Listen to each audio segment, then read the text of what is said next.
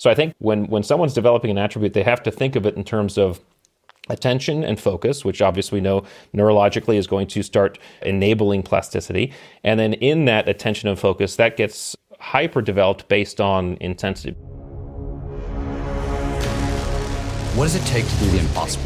What does it take to level up your game like never before? What does it take for individuals, organizations, for even institutions to achieve paradigm shifting? Nothing is ever the same again, breakthroughs. Our mission is to decode the neurobiology of flow and cognitive peak performance. Access the minds of maverick scientists, groundbreaking innovators, and world-leading experts to understand what it takes to achieve ultimate human performance, so you can feel your best, perform your best, and accomplish your boldest goals. I'm your host, Rian Doris, and together with best-selling author Stephen Kotler, I present to you Flow Research Collective Radio.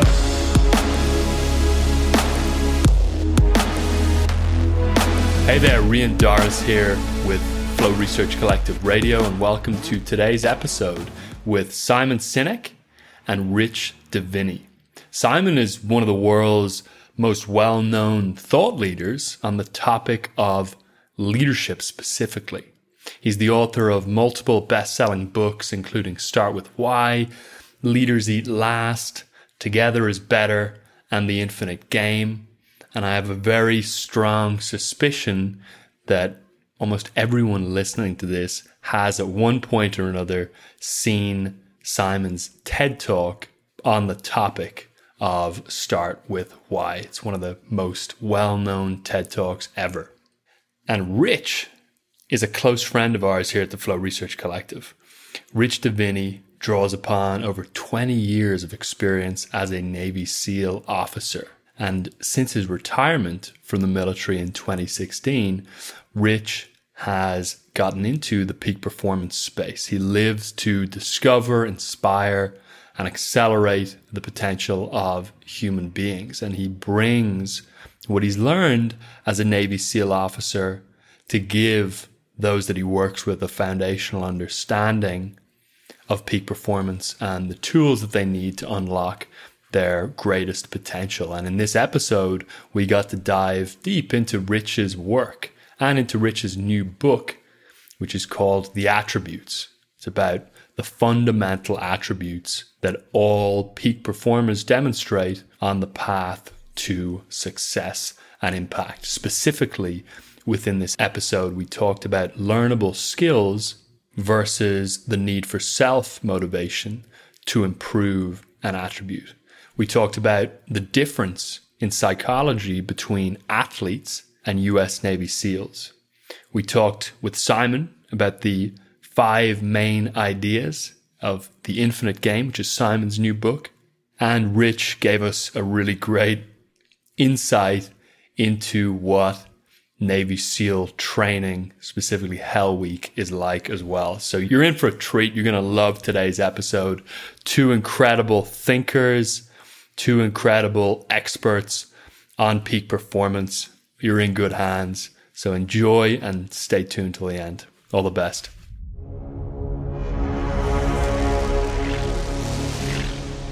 Simon Sinek and Rich Diviney, welcome to Flow Research Collective Radio. It is absolutely great to have you both here. I think this is going to be an exciting one.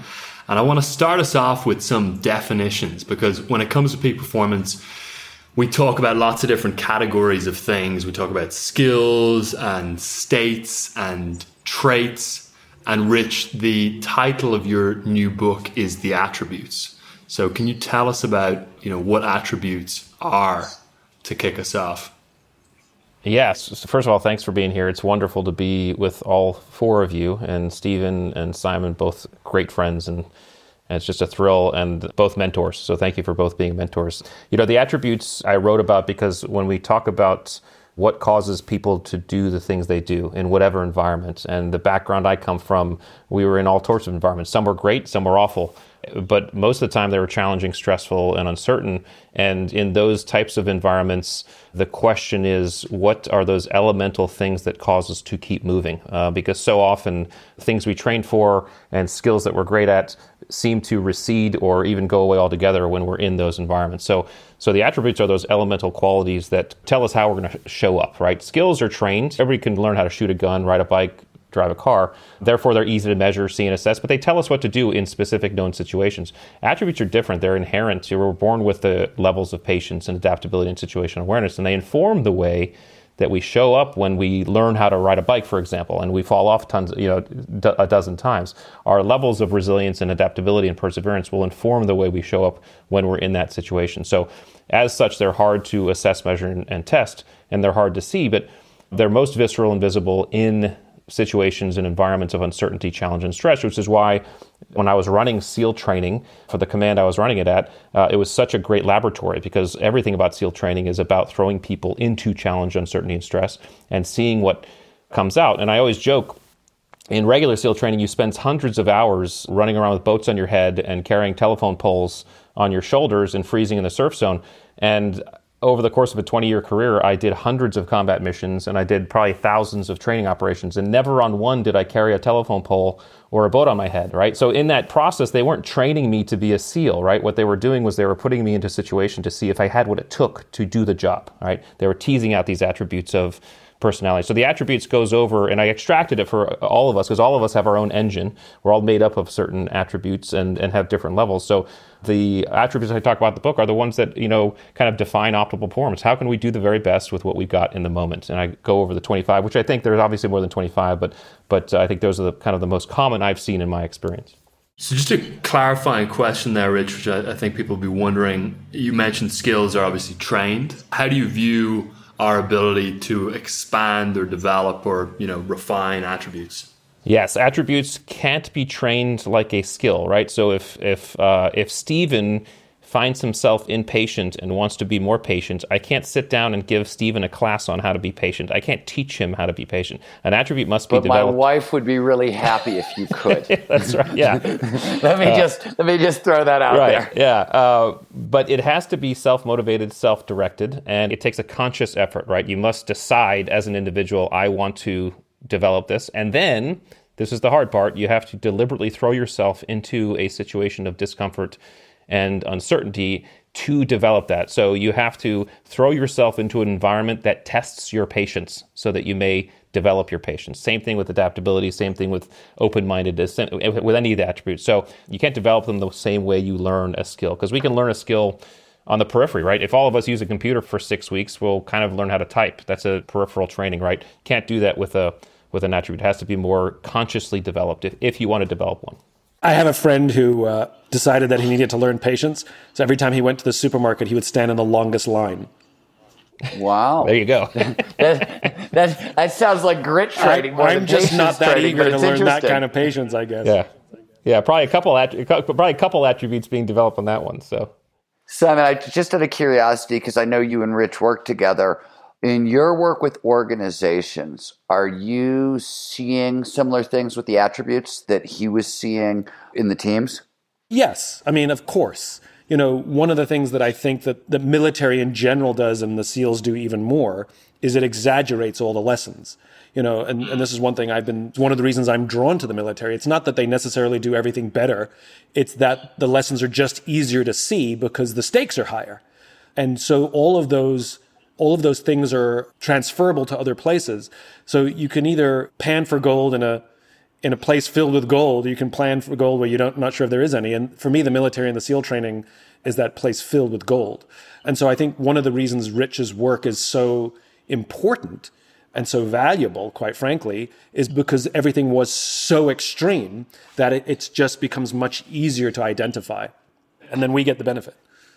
Because Simon was talking, and I realized, I do the same thing working with action adventure sport athletes, right? It's an extreme set of conditions. Your life is on the line. If you don't drop into flow, you go to the hospital. It's very clear. And yet, I am constantly having to say to people, hey, what works for the athletes is going to work for you. It's the same toolkit, right? And people have a very hard time believing it. And yet, as you were talking, and I was wondering this, nobody ever seems to say this to like SEAL guys. And yet, like, I don't know, if you said to me, Stephen, do you want to become a pro skater or a Navy SEAL? Like, I think I might take skater. Like, it might be easier to get to skater than SEAL, right? Like, one is the stuff of fantasy, and the other one is like, I'm not sure I really want to be a skater, you know? Okay. I see. It's everybody wants to be a SEAL, so we can use this to trade up businesses. Right. But not everybody wants, okay. You think it's the tattoos? Might be the tattoos. Yeah, I mean, I don't know. You know, there's no movies glorifying skaters. At least not in the 2000s, only in the 90s. Gleaming the cube. Yeah, only the 90s. Gleaming the cube. Okay, you have one example. Great. Yeah. You know, And it's a terrible movie. It's not really an example.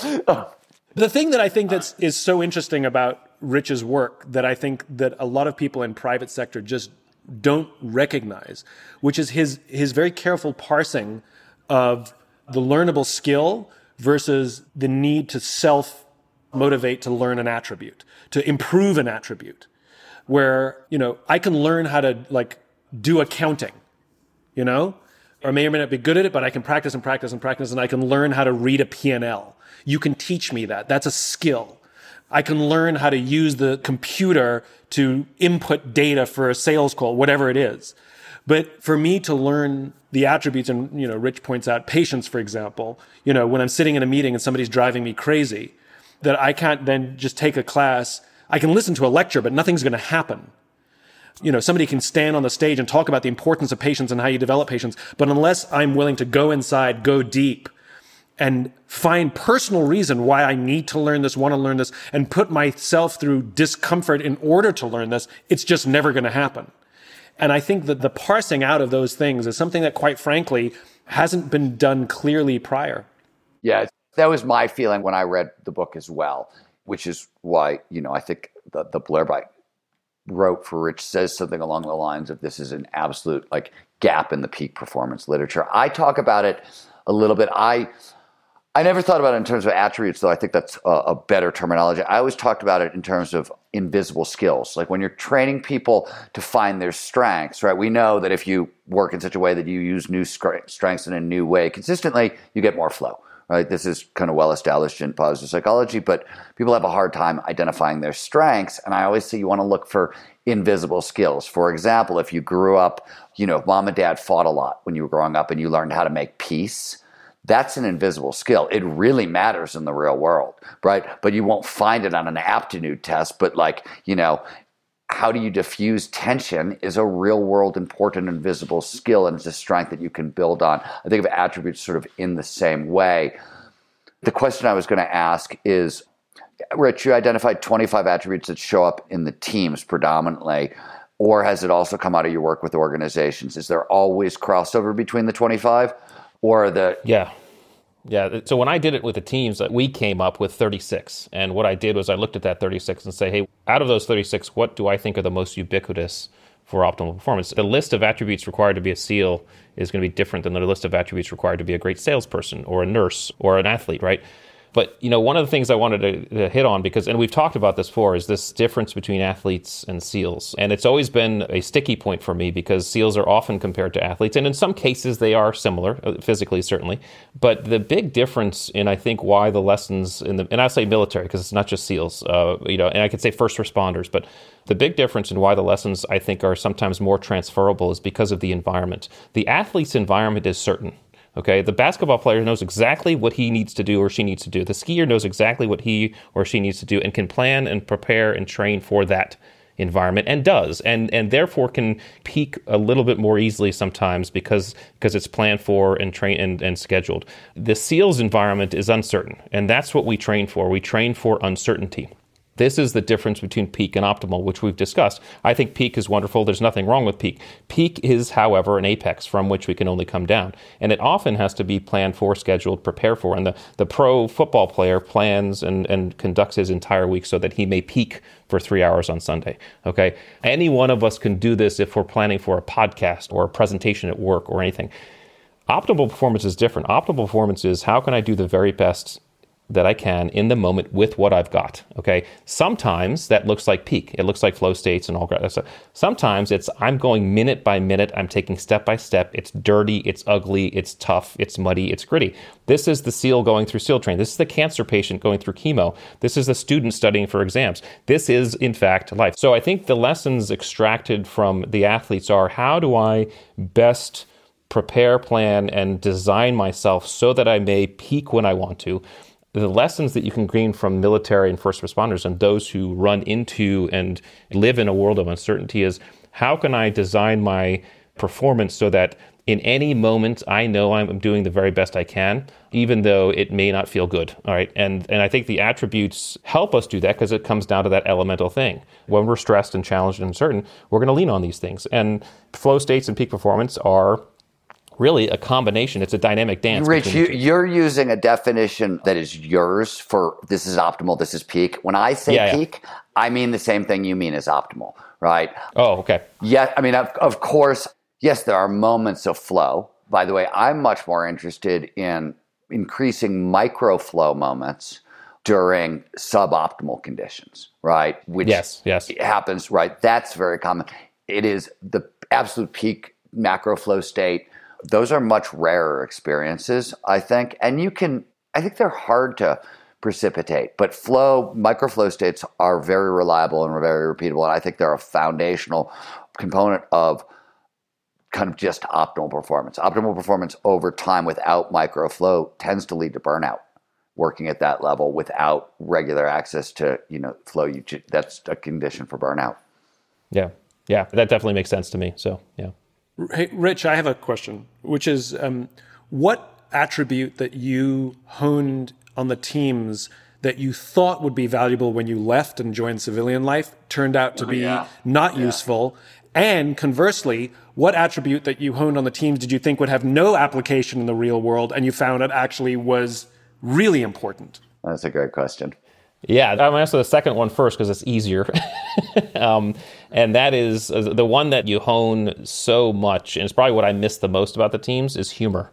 Because you realize and you recognize the power of humor in challenge and stress. Every high-performing team I've ever encountered, ever, in whatever environment, has at least one class clown. The person who makes a joke and makes people laugh when things are bad. And laughing, as we know, it's an involuntary response. And as soon as we laugh, we get hit with dopamine. This feels good, keep going. Endorphins, hey, I'm masking pain, that doesn't feel that bad. And then oxytocin, I'm bonding, right? And so the story I usually tell on this, which you guys will appreciate, is surf torture in SEAL training, which for your audience, it's when you as students lock arms and you walk out to about ankle or knee deep in the surf zone, turn around and lay back, and the water crashes over you and then recedes and crashes over. The coldest thing you'll ever do, especially in Southern California where the water's like, low 60s.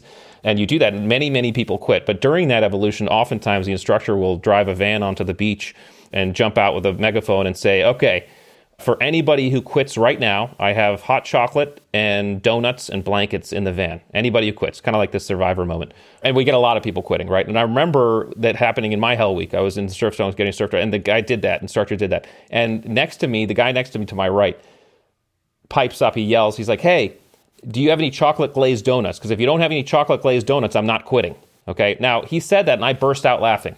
And he burst out laughing. We're both laughing, okay?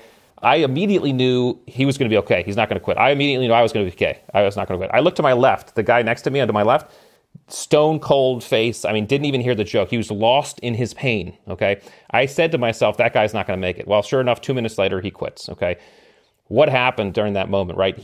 My buddy made the joke, who I'm still friends with to this day, right? He made that joke. Immediately, I get hit with dopamine. Hey, this is fine. Keep going. This is good. Endorphins.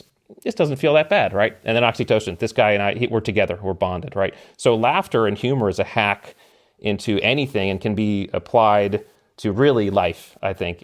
So that's the one I probably hyper-developed in the teams that I realize is very applicable. The one that I probably had a lot of that you don't need as much of in the real world is situational awareness. Situational awareness is this idea of vigilance, really. How much do I notice about my environment? Listen, I'm the guy who walks around New York City, and I notice the hands of people. I notice the dark alleys. I notice Dude, you're what my cars favorite guy in the world to walk into a bar with.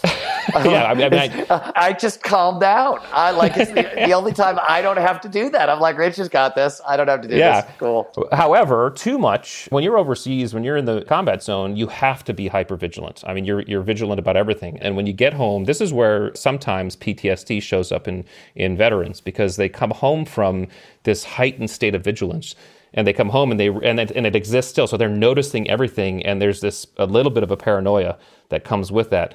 If you can't learn to let go and know it's okay, I don't have to worry about the dude who's walking, 3 feet behind me. I don't have to worry about the person across the street who looks sketchy. I can let go of some of that. You become much more relaxed. You become much more stressed. So that's one of the things I've had to tamper down a little bit and just recognize. And it's been very relaxing for me to be able to do that. There's questions for Simon, though it's more about Rich's stuff. It's actually 2 sets of questions. So question 1 is, in your new book, The Infinite Game, you center things on 5 main ideas. These are the 5 things. So I want to know why you chose those 5, right? Rich's filter was, we started with 37 in the teams, and I whittled it down to 25. When I'm doing kind of peak performance flow stuff, I'm always coming off of what does our biology do? So I look at those 5 and I think they're great. They're awesome. I totally agree. I've got no disagreement, but how the hell did you pick these 5? A, and B, how do you see, in terms of the infinite game approach to business, how do you see the attributes playing a role? Right. So I believe in the scientific method. I believe in developing theory and testing it and testing it and testing until it fails, and then changing the theory. And the way I approach my work is pattern recognition, which is I'm constantly looking for patterns in chaos, or what other people see as chaos. And the infinite game is not something, the way my books come to be, I don't sit down and go like, I'd like to write another book. What should I write about? It's that I'm grappling with problems every day of my life. I'm talking to people about the problems that they're grappling with. I'm constantly being informed by ideas that I'm learning from people. And Dr. Cars's work, Dr. James Cars's work, when I discovered his work years ago, it started to inform my point of view, and organizations and leaders that I saw that embodied this infinite mindset, I started to see patterns. And the question was how consistent were those patterns? Which ones stayed and which ones fell away? And the 5 that I ended up writing were the ones that stayed regardless of where, regardless of who, regardless of industry. They were consistent. Others sort of came and went. And the hardest part was not identifying the 5. The hardest part was finding words that captured what they were. Yeah, I was going right there with the courage to lead, because it dovetails into the attributes, but that to me was the one where I was like, this sounds really great. And I can obviously go to the chapters and read it, but I was looking at it, I was really thinking about the problem of definitions with that one. Yeah, and they're not totally apples to apples, And I was okay with that. Like a lot of books, people feel like they have to stick to a convention. For example, just advancing a just cause is something you do. A capacity for existential flexibility comes from the just cause and from the building the trusting teams. You have to maintain a capacity, but it's not actually something you do. And so I was okay with the fact that they were different flavors, which was okay, because they were just, like I said, I was agnostic as to what the patterns were and let the chips fall where they may. My challenge was simply finding words to capture what the concepts were. To answer your question about how Rich's stuff fits into the infinite game, I think skills are finite, or they have finite application, whereas attributes are infinite. And I think there's a perfect overlap, because you need to learn a skill for a particular event. So I need to learn how to shoot a basketball for when I'm playing basketball. But when I'm not playing basketball, that skill is completely unnecessary.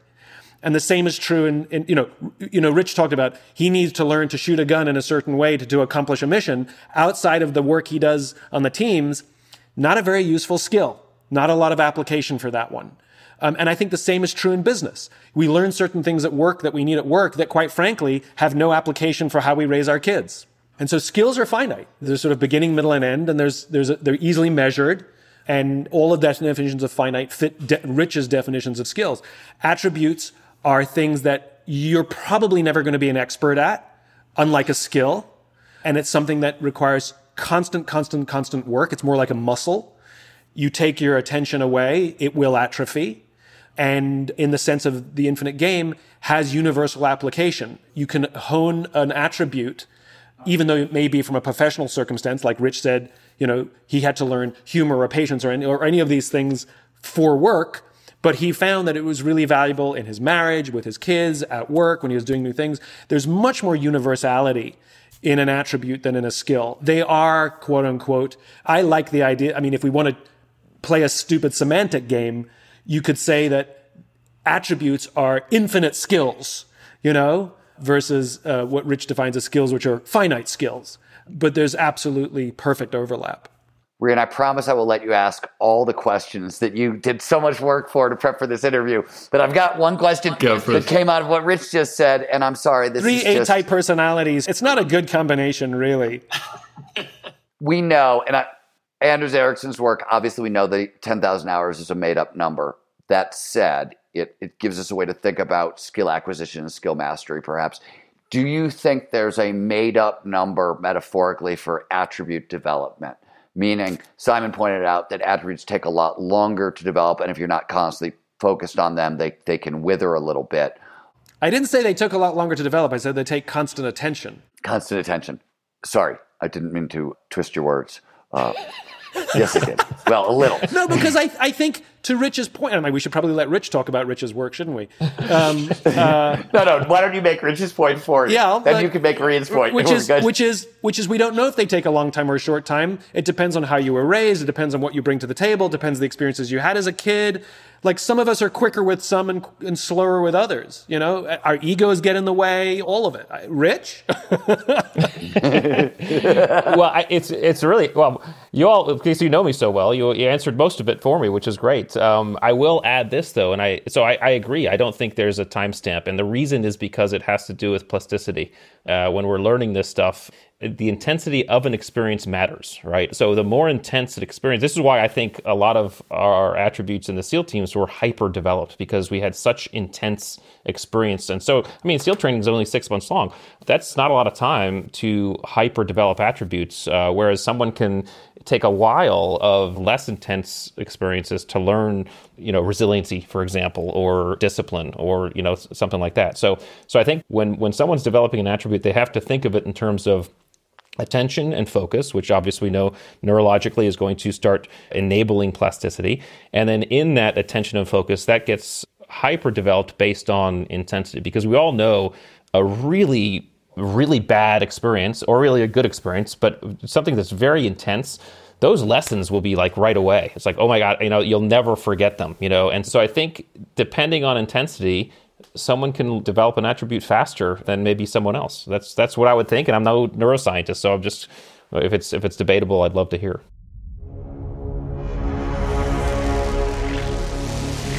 Hey there, just going to interrupt. If you are a leader, a knowledge worker, or an entrepreneur, and you want to take your professional success to the next level while reclaiming time, space, and freedom within your personal life, then Zero to Dangerous may be a fit for you. Zero to Dangerous is our flagship peak performance training. You'll work one-on-one with our coaches. You'll go through our whole curriculum. You'll join a community of peak performers from all over the world. We're about 700 or 800 strong at this point. It's an amazing group. So if that's of interest to you, go to getmoreflow.com, getmoreflow.com, pop an application through, takes 30 seconds. We would be excited to speak with you to see whether it's a good fit. So that's getmoreflow.com.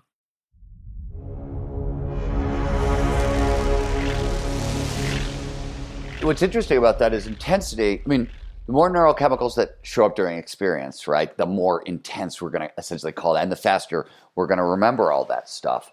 But that's interesting because it means that you could underpin attribute development. Intensity is something that can be artificially created. We can create environments that produce more neurochemicals and amplify learning that way. So that's interesting. Well, so just an example, and you both know this about me. I don't like heights. I never have, right? So skydiving was always an issue for me, okay? In the teams, I had to do a lot of it, okay? That was me being forced to push through fear on a consistent basis, okay? I became and have become very good at pushing through fear, which is the courage attribute, okay? It's because I was thrown into intense environments to be able to do that. Someone who might be kind of an introvert who, says, talking to someone or having a conversation is a scary thing may not be as intense. It may take a lot of conversations with people before they feel like they're good at pushing through that versus jumping out of an airplane at, 22,000 feet, right? So I think that matters. Rich, one of the things that Buds does, as you said, it doesn't necessarily develop attributes, but it finds ways to tease them out, and I'm sure there is some attribute development in Buds, but for the most part, running with boats on your heads and holding telephone poles and putting you in the surf, for example, you're finding ways, the SEALs have found ways to see who has the attributes that are required to be in the teams. So one of the things in private sector is when we interview for jobs, for the most part, the questions they're asking us about our skills. Have you ever done this? What's your experience with that? That's what our resumes are. It's just a list of skills, right? And so are there things that, short of holding telephone poles and stuff, that can be done in the artificial environment of a job interview scenario that allows regular folk like us to parse out the attributes that may be necessary in the jobs that we have? Yeah, I always joke about interview processes because they're just, because I was once talking to a buddy of mine, this was years ago when I was starting this work, and he wasn't a team guy, he was part of one of our agencies, and he helped people develop undercover personas, right? And he said, Rich, this is so cool because, when we're helping someone develop an undercover persona, what we're doing is we're always trying to help them do it that's in a way that's congruent with who they really are, right? Because he said that even the best actors on the planet can't pretend to be someone else for longer than 30 days. And that's like the best people on the planet, right? Most of us can't do it for more than a day or two, right? All of us can do it for a 15-minute interview. We can pretend to be whoever we want to be, right, for a 15-minute interview. So interviews are tough. I would say that if you're limited to an interview process, tough, unusual questions that put someone off guard are going to start teasing that out a little bit. But I would always offer any business, they have to first figure out what attributes they're looking for because it's going to be different. Figure out that list and then design their interview, but hopefully more than just an interview, design their whole process. So it should be an interview. It should be maybe some events. It should be them hanging together, having dinner, whatever, different contexts, so that you can start to see this person and how they show up in real different environments. But admittedly, interviews are tough. Rich, my question is, can you design, let's just say, use the term organization because companies might be a little particular here. Can you design organizations as kind of attribute develop, SEAL training teased it out? Could you design an organization that was designed to cultivate attributes? I mean, clearly Enron was an organization designed to cultivate a particular kind of attribute that it went wrong, right? Like we have examples of it when it goes wrong. I'm wondering what right looks like. Well, and so this is, I think probably, I'm going to toss the football to Simon here in a second, because I think this is what resonated with me so much about Simon's work when I first heard it, and then we met and we started talking. And when we start talking about purpose and why we're doing something, and we start talking about leadership as a behavior, not a skill, that's attributes, right? That's tapping into something that's beyond skill. This is why someone who might be selling hot dogs says, I want to go work for Tesla because I love what they're doing. Everything about what they're doing feels right to me. And I think so it's tapping into those feelings. So I want to toss that to Simon because I think that's really a great question that Simon's work has always, I felt like that's resonated with me, that point. I think a lot of it is environmental. And one of the reasons to articulate, purpose, cause, or belief is that it's more likely to attract the attributes that you want. In other words, it is a teasing out. The Marines are constantly talking about the intangibles, which is, I think, overlaps a lot with what you're talking about, Rich. And the Marines are always talking about the intangibles. Now, you think what makes a Marine is, strength, courage, brute force, and all of these things. But they talk about love, and they talk about brotherhood and sisterhood, like all of what the hard to measure personality things that make someone belong to the Marine Corps. And when you talk about purpose and cause, when you talk about why you do what you do, it is very viscerally appealing to some people and repulsive to others. I don't want to work for that company versus I do want to work for that company. That place sounds amazing. That place sounds terrible. Because certain organizations culturally will attract certain attributes and repel others. And so I have found, and at least in my experience, that the clearer an organization is about its why, it is more likely to attract the attributes that it wants inside the organization. And then presumably, Simon, those attributes compound and are teased out more and more and more and grow if the culture is oriented in that way. Yeah, and the values reinforce those attributes. And I think that's part, the SEALs are not just like, hey, come do cool stuff, because the dropout rate would be even higher because you'd attract people who just want to do cool stuff. But there's, it is well known that SEAL is about intensity.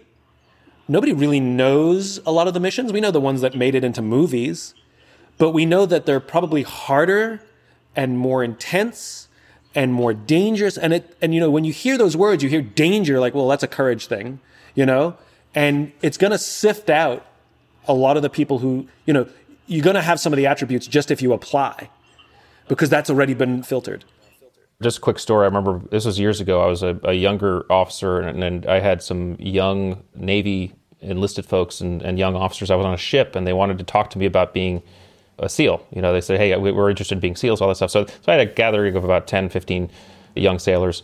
And the first thing I said to them, I said, hey, I want you all to realize one thing, okay? And they're like, okay, you saw them lean forward. I said, when you're conducting the work of a Navy SEAL, there's never any cool music playing during that process, right? And it always sucks, right? It's always hard. It's always cold, it's dirty, it's hard. The best feeling is when it's all over and you look back and you realize what you've done. So you're right, Simon. I mean, people get seduced sometimes from the movies and the books and the TV, but those people who go to this, who actually, in fact, make it to the beaches of Coronado for SEAL training, often are the first to quit because they realize, oh, wait a second, there's no cool music while I'm in the surf zone right now. This is not cool at all, And so, but this is where purpose matters. And the people, and now it's just a wonderful modification to SEAL training. Now, the students in SEAL training are being required at certain points to sit down and write out why they want to be a Navy SEAL, right? And the instructors are reading that and looking at that because that's an important exercise. And even if someone hasn't even thought about the act of writing it is really important because it's solidifying that in their brain. It's just a great evolution. So, Rich, I would love to get your comment on one thing that happens at BUD/S that I find really fascinating, which is, so much of this stuff is about the individual, and like all of us developing ourselves. But there's a camaraderie and a cooperation that really, really matters. A community component that really helps determine whether you make it through or not. You told the example of the guy next to you who wasn't your friend. He was just a guy in SEAL training with you who made a joke, and that helped you get through it. On the other extreme, I've heard stories and I've seen it happen where, there's some enlisted guys who are hanging on, and then their officer quits, and immediately, like, 4 enlisted guys will drop out immediately. In other words, had that officer hung on, those 4 enlisted guys would have hung on. What is it about that relationship of the officer and the enlisted that they're all looking to this one guy, and if he can't make it, I can't make it. If he can make it, I can make it. Can you talk a little more about that responsibility of the person in the leadership position? Again, it's an example that you're setting. Now, I would say, because I have to say this, because if any of my enlisted SEAL friends don't hear me say this, then they will eviscerate me, right? And that is, it's not always the officer that people are looking to, right? Because fair enough. Okay, so let me adjust. They're looking to someone, yes. And if that one person drops, it's they don't drop out one. They seem to drop out like 1, 2, 3, 4. Yeah. I think it serves or it speaks to 2 concepts. First is the concept of togetherness, right? You're bonded in this experience, and you form bonds through that experience. So to get you through any challenge, and you're in boat crews in BUD/S, so it's a group of 7, right? So in any challenge, as soon as you're bonding with people, you are kind of inextricably linked to their behavior to an extent. In other words, if they're going to drop out, your purpose has to be higher than that bond. But if that bond becomes the reason why you're staying, it's very understandable as to why you get that occurrence. However, I think it's actually something else, because we see this quite often. I talk about this idea of and it's actually an attribute, the fear of rejection, okay? And this idea that some of us have a more elevated perceptions of what we think people are thinking. Now, team guys have a lot of this. We care what our teammates think. We don't want to look bad. We want to be part of that group. In fact, it'll drive us to do things that we don't necessarily want to do. It drove me to jump out of airplanes. It drives the guys who don't like to scuba dive all the time. It's like, hey, I'm just going to do this because they're doing it, and I'm not going to let them down. Okay. Sometimes I think that happens in buds because when someone quits who other people hold in a higher esteem, it gives permission for that person who is on the edge to then quit. It allows them to not be alone and singular in that task. You have to think about it. I mean, and guys, guys who are SEALs will agree with this. It actually takes a lot of courage to stand up alone, say, I'm out of here, and go ring a bell. I mean, that takes a lot, right? And for someone to do that singularly, that is someone who's standing up, standing out, and saying, I'm done, I'm not doing this, and they ring the bell. As soon as that person does that, those people who may not have had that, I would say courage, I don't want to make it sound bad, but the ability to stand up on their own, say, oh, wait a second, that guy did it, it's okay to do it, right? Now it's okay. So I think that plays into it, but that's a very general way because it's a very complex thing and it's fascinating. I'm sure the guys at the command now are always looking at that, but those would be my two theories. I find that fascinating, especially in times of stress, where I talk about, I've made the distinction between blind positivity and optimism.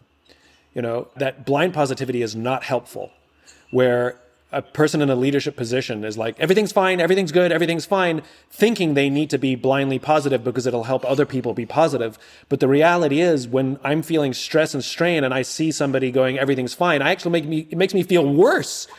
Yeah, Simon, this is the same reason why affirmations don't work and gratitude works, right? We have a built-in bullshit detector, and you can't lie to yourself. It's a hell of a lot easier to lie to the world than it is to try to lie to yourself.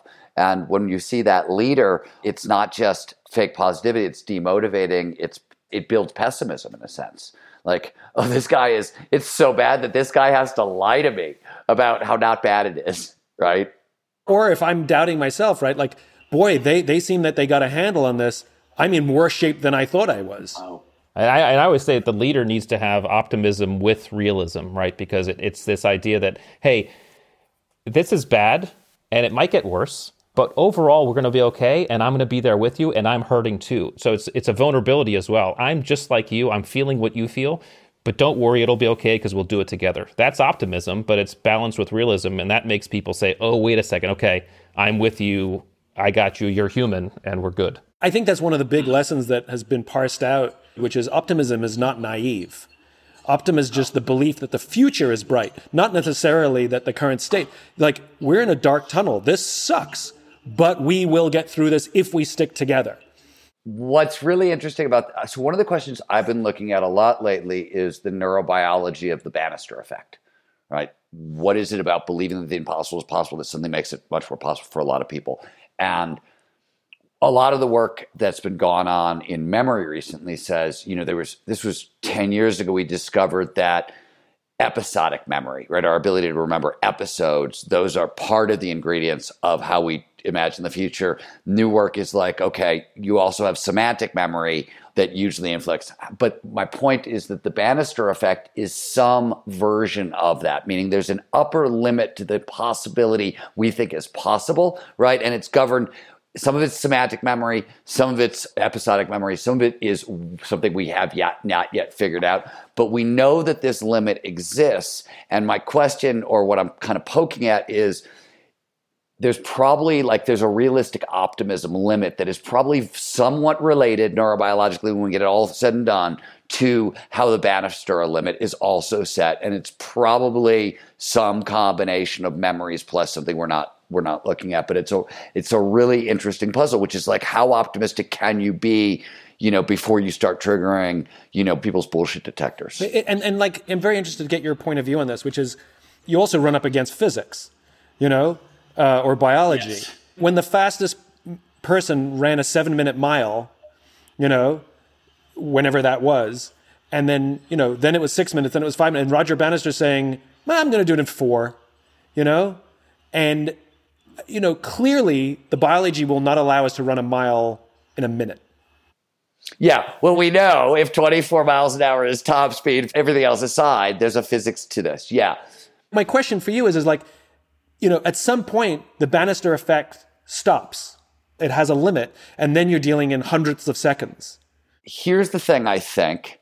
You're thinking about the Bannister effect as a finite game inside a particular thing. I'm running, and I'm trying to beat it. And inside of those things, I think there are hard laws of physics. I think the more interesting Bannister effects that we play with are where you're not running into hard laws of physics. But I will also say, we didn't think we could fly. There were laws of physics that say human beings couldn't, and we use technologies to get around the laws of physics at times. So yes, there are certain, when you really bound it and it's that finite, yes, it runs up against the limit. But if you're playing a more infinite game where you can bring other things to the problem, if you've expanded the problem space, I don't necessarily know if this laws of physics work in the same way. Which is not to say that you're going to violate the laws of physics. You'll just find a damn workaround. I think the nuance that is valuable in that we have to use is the difference between impossible and improbable. Like it's impossible to run a mile in 4 minutes. No, it's improbable that we can run a mile in 4 minutes. And I think we overuse the word impossible, and it's those who push boundaries and innovate that see things more as improbable. Well, that's the funny anecdote. Laird Hamilton was once talking to me about the day he surfed the Millennium Wave at Chopu, right, which was the biggest wave change surfing history. It was insane. And one of the reasons he paddled out is because he was on the beach and one of the Tahitian guys was like, yeah, man, when it's like this, we don't go out. And Laird said to me, he's like, when you talk to a guy like me and I hear the word never, and I think, you're lying to me. There's a secret that that you don't want to tell me, and it just makes me want to go out. Like, he doesn't hear impossible. He hears, oh no, dude, this is when guys like you should go, right? Like, literally doesn't even hear the language that way. And I always point out that the view, this is another Laird Hamilton story, but it's relevant here. The view's different on the inside than the outside. The point that Laird was talking, when I first met him, this conversation took place, he was like 31 years old. He had just started towing into Jaws, and nobody had ever seen anything like it. And he said, Stephen, people see me on a wave. They think, oh, dude, that's impossible. There's no way, Laird, I could never do that. And they see me, I'm 31 years old. And what they don't realize is that I was on a 3-foot wave at 3 years old, on a 4-foot wave at 4 years old, on a 5-foot wave at 5 years old. And last week, I was on a 49.5-foot wave. So they see me on a 50-foot wave and they think, oh, dude, that's impossible. And to me, I'm thinking, Laird, you're not even pushing very hard. Last week, you went 49.5 feet. So I always say that the view of what is impossible is very different on the inside than on the outside. And we have pattern recognition systems for brains. So we see something like that, and the brain goes, well, now imagine yourself doing that, not imagining, right? And Roger Bannister was running faster and faster and faster and faster. He didn't start at 7 minutes. Well, and let me add to that, because I think this is something I was thinking about as you both talked, is that I think the difference between impossible and improbable often has to do with the delta between A and B, right? I mean, if you look at the 4-minute mile for someone 200 years ago, when the fastest mile that had been run was 7 minutes, that's a 3-minute delta. Whereas Roger Bannister, I don't know what the fastest time he beat was, but that delta wasn't as big. And so these incremental changes we make as humans, who knows if we can run a 1-minute mile? In 500 years, maybe humans will be running a 1-minute mile because maybe the delta will have decreased. And so impossible seems impossible when the A to B delta is really huge. It gets to be improbable when the delta becomes smaller. And that's how we evolve. It's all in increments. It's also, basketball is really funny this way because I remember growing up, you guys will probably remember this as well, scoring 50 points in a game was a thing that, like, you had to be built like Wilt Chamberlain. Like, you could do it, but you looked like Wilt. You were 7 feet tall. You were a force. Nobody had ever seen anything like you. And now we have multiple 50-point games from guys like James Harden and Kobe Bryant who are, they're specimens. They're best in the world, but it's a different kind of impossible. And now we can see multitudes, and it shifts over time too. Mm-hmm. Yeah. I mean, Wilt Chamberlain did it because he was a force of nature. He was just a big guy. And since then, diet and training and musculature and all of these things have been refined and refined and refined and refined. I mean, you see it with race car drivers, like, you know, they get their blood taken all the time and they're putting the right amount of sugar and the right amount of protein and the right amount of this to have the right amount of energy and the right amount of attention. And it makes Michael Schumacher, you know, these guys, like, they're doing things other than just driving a car. Like, they're optimizing their bodies. That speaks to the incremental improvement over time. I think one of the other things, you know, one of the first was explained to me back when I first started studying this. The guy I was talking to said, look, history is littered with the impossible, becoming like those points. We call it history. A lot of what we call history is those moments in time the impossible became possible. And on average, the things that stay impossible over long periods of time are rarer, I think. Rich, I have a question for you, and every author goes through this, that when you're done, the book is finished, it's sent to the publisher, worse, it's now out in print, and you're like, I left that out. Or, damn it, I got that wrong. You know, is there something now that the book has been published that you're like, Nothing egregious. I was just with my buddy Andrew. In fact, I'm in California. My buddy Andrew Huberman and I are doing some work together, neuroscientist, and Stephen knows him. We were talking about task switching and multitasking. And in the book, I talk about multitasking being a myth. And that's true to an extent. Neurologically, what Huberman and I joke about, because he informed me, was that we actually have the ability to pay attention to at least a couple things, certainly not three things. So I would say I probably put a little bit more of an explanation into the multitasking, which I do when I do podcasts. But then there are some things that I've thought about with more depth since writing the book. Discipline would be one of them in terms of the difference between discipline and self-discipline. But overall, I think, ask me again in 2 or 3 months. There might be more. Fair enough. Rich, since COVID, which of the attributes kind of feel most necessary for people to develop? Or is there anything that's shifted with your perception since COVID? I think all of us have become master task switchers in COVID. And maybe not master. We've all had to work on it, right? All of us who were thrown into quarantine and suddenly our work and our school and our home life were all in one place at one time, had to become very good at shifting focus, right? I was finishing up the book, and then suddenly a moment later I was helping my son with advanced algebra, and a moment later I was helping making lunch, and then a moment later I was walking the dog, and then shifting back and forth. And this is where parents who raise small children have it on us all. My wife was way better at task switching than I was because she had raised 2 small kids while I was on deployment. Well, guess what parents with small kids have to do? Task switch all the time, right? So I think all of us developed task switching to a much better degree, a much greater degree, because we all of our contexts of life just shrunk into one area, and we didn't have an environment to help us switch. You know, now I'm in the office, I can focus on work. Now I'm at home, I can focus on kids. Now I'm at the gym, I can focus on working out. All of us had to do all of that in the same place, so our task switching had to be much more efficient. I think that's probably the biggest one. Simon, I have another quick question for you. I know we're coming up on time. Since COVID, what's been the most surprising leadership insight or lesson that you've learned? And obviously, you've been in the leadership game for God knows how long. So I'm curious as to what new surprises or insights you've had in that domain since COVID and everything that happened in 2020. There was nothing new. I think things were reinforced. Turns out the leadership principles in crisis are the same as the leadership principles not in crisis.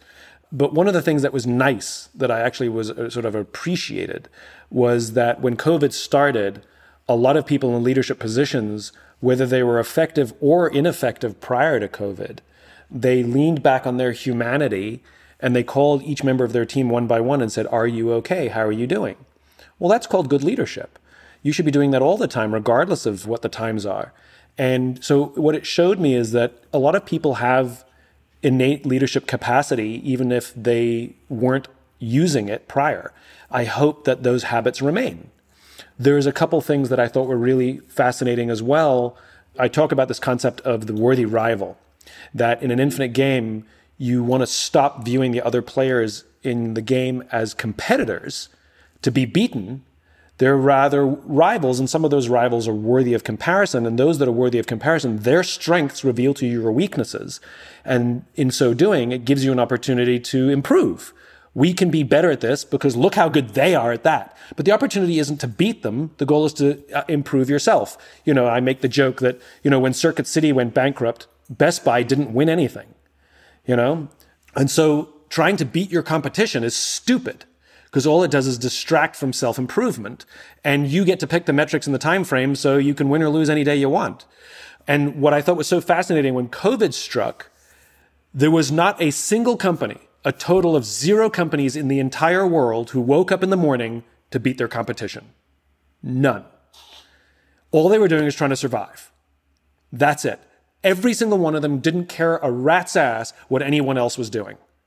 And that's actually the right mindset, regardless of whether we're in a crisis or in good times, which is even in a bull market, we should be trying to survive, meaning how do we make sure that our organization is equipped to survive regardless of what eventualities might show up in the future? And we wish everybody luck. We work in a game where 2 companies selling the exact same product can both be wildly successful. And to say that we beat them, it's literally arbitrary and pointless. I just want to be sensitive to both your time, and there's a question we love asking our academics, which is the research genie question, and I'd love to ask you both. So if you could instantly have the research done to answer any question that you have around, presumably each of your main domains, what would that question be? Here's what I would offer, just because I've been thinking about it a little bit, would be I would love for Academic Minds to help me figure out, when it comes to attributes, how much is innate, how much are heritable, and how much are environmental. Because part of our innate qualities are, that's just who we are. We show up because that's it. Part of it's heritable because mom and dad were like that. And then part of it's, this is where I was born and what happened. I think that distinction would be interesting in terms of how much of us is that. That's the best I can do, because that's a really great but tough question. The reason I think that I struggle with the question is because my work is about a journey. I view my work as part of a continuum. Like each piece of work that I've done has led into the next, like it's chronological. And so I don't view any of my work as conclusive or final. Everything that I've produced is incomplete. And so when your question is asking me, what thing do I want conclusive? And the answer is, I literally don't know. What I'm attempting to do is point out patterns that I see along a journey. And so my mind, maybe it's just the way my brain works, I literally don't even know how to comprehend the question. Do you have a destination in mind? Yeah, absolutely. My destination is an idealized state of the future. I imagine a world in which the vast majority of people wake up every single morning inspired, feel safe wherever they are, and end the day fulfilled by the work that they do. And for me, the joy is trying to figure out all the things that we can do to take us a little closer to that. I've made a bet on leadership. I think leaders offer us a great capacity to move closer to that world. And so my responsibility is to find support and celebrate the leaders who are moving us in that direction. I've also bet on rebalancing. We've over-indexed on the thing called rugged individualism. You look at our incentive programs and structures inside our organizations, how we view ourselves, look how we advertise universities. Universities advertise themselves based on the average starting salary of their graduates. Talk about the wrong direction. And, we have an entire section in the bookshop called Self-Help, and we have no section in the bookshop called Help Others. I want to help contribute to building the Help Others industry. And so I have a destination, but it's an idealized state of the future. I know I'll never get there, but it's about moving, making progress towards it. And, though I won't get there, I'll die trying, which is kind of the whole point. So for me, it's continuum, which is why I'm struggling so much with the question. I like that answer, Simon. Very, very infinite. Yeah, that was for a dodge. That was a hell of a good dodge. Yeah, exactly. That was great. And Rich, any final thoughts, insights, or anything you want to leave folks with before they read the book, which they definitely should? Yeah, everybody, if you haven't pre-ordered a copy of The Attributes, you should get it, if for no other reason because Stephen Kotler has a blurb on it. But besides that, I would tell you it's fantastic. By the way, I would like to add, it's the best blurb, too. It's the best blurb. Thank you. My blurb is number one. Your blurb is good, Simon. I want you to know that, but my blurb is number one. No, I appreciate that.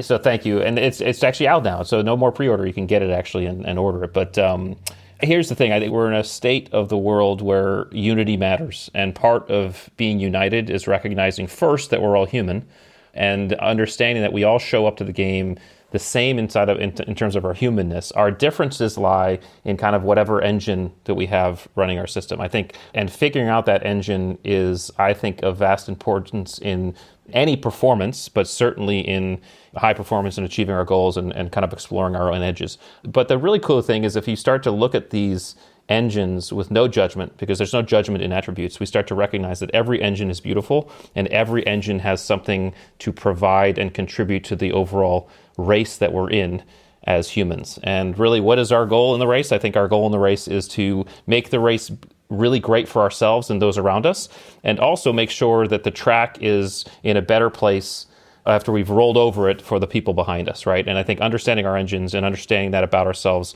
is one of my goals, and I think I hope that the book helps people do that. It's fantastic. Thank you for writing it. And if you haven't read Simon's new book, Infinite Game, you should also read that. It's awesome. It's also number one. Steven's the best. He's the number one publicist. I'm the number one publicist. And by the way, my book is better than both of their books because I'm the real number one. I just want y'all to know that. Rich, where can people go to grab a copy or a few copies of the book? Theattributes.com, pretty simple. Theattributes.com, go there. And we have a free assessment tool. So you can get there, you can take an assessment on how much grit you have, how much of the attributes in grit, how much of the attributes in mental acuity, how much of the attributes in drive you have, as compared to about 1,000 people, the data we've collected. So that's a free thing you can do. And I just want to, before I finish, just recognize and acknowledge Stephen and Simon. I mean, you guys have had such meaning and value in my life. You know, one of the things I learned in the teams, and it was unfortunately because we lost people, you have to tell people who you care about you love them more often. And I want you guys to know that I love both of you. I appreciate you, and thank you so much for being my mentors as I've gone through this process, and your continued mentorship, because I'm going to keep on calling. The feeling's mutual, brother. Yeah, I don't think this is a mentorship. Like, seriously, Rich, do you remember the whole like SEAL Commander 6 thing? Like, you don't see that after on my resume or on Simon's resume. I just like in terms of the mentor-mentee, who's going to ask who questions thing. I'm just saying. Yeah, I've learned way more from you than I think I've shared with you or given you. So, I appreciate it. You and I have known each other a long time. You and I met when you were still in uniform, and I remember visiting Buds just to understand, just trying to understand how it all works. And I learned so much about trust, and I learned so much about community and camaraderie and brotherhood from you. It's been not only essential to me as a human being, but it's been invaluable to my work as well. Thank you. I appreciate it. So back at you. Thank you guys so much. And just want to really encourage everyone to grab a copy of The Attributes and Simon's book as well. Although I feel like, Simon, everyone's read your book at this point. People love that. I've heard tons of amazing things about it. But if you haven't, definitely grab a copy of Simon's book as well. And thank you guys a ton for joining us. Thanks for having us. Thank you. If what you've heard on Flow Research Collective Radio has been helpful, please consider doing us a solid and leaving us a review on Apple Podcasts, Spotify, or wherever you are listening to this. Reviews help us connect to a wider audience so we can get these peak performance principles out to more people.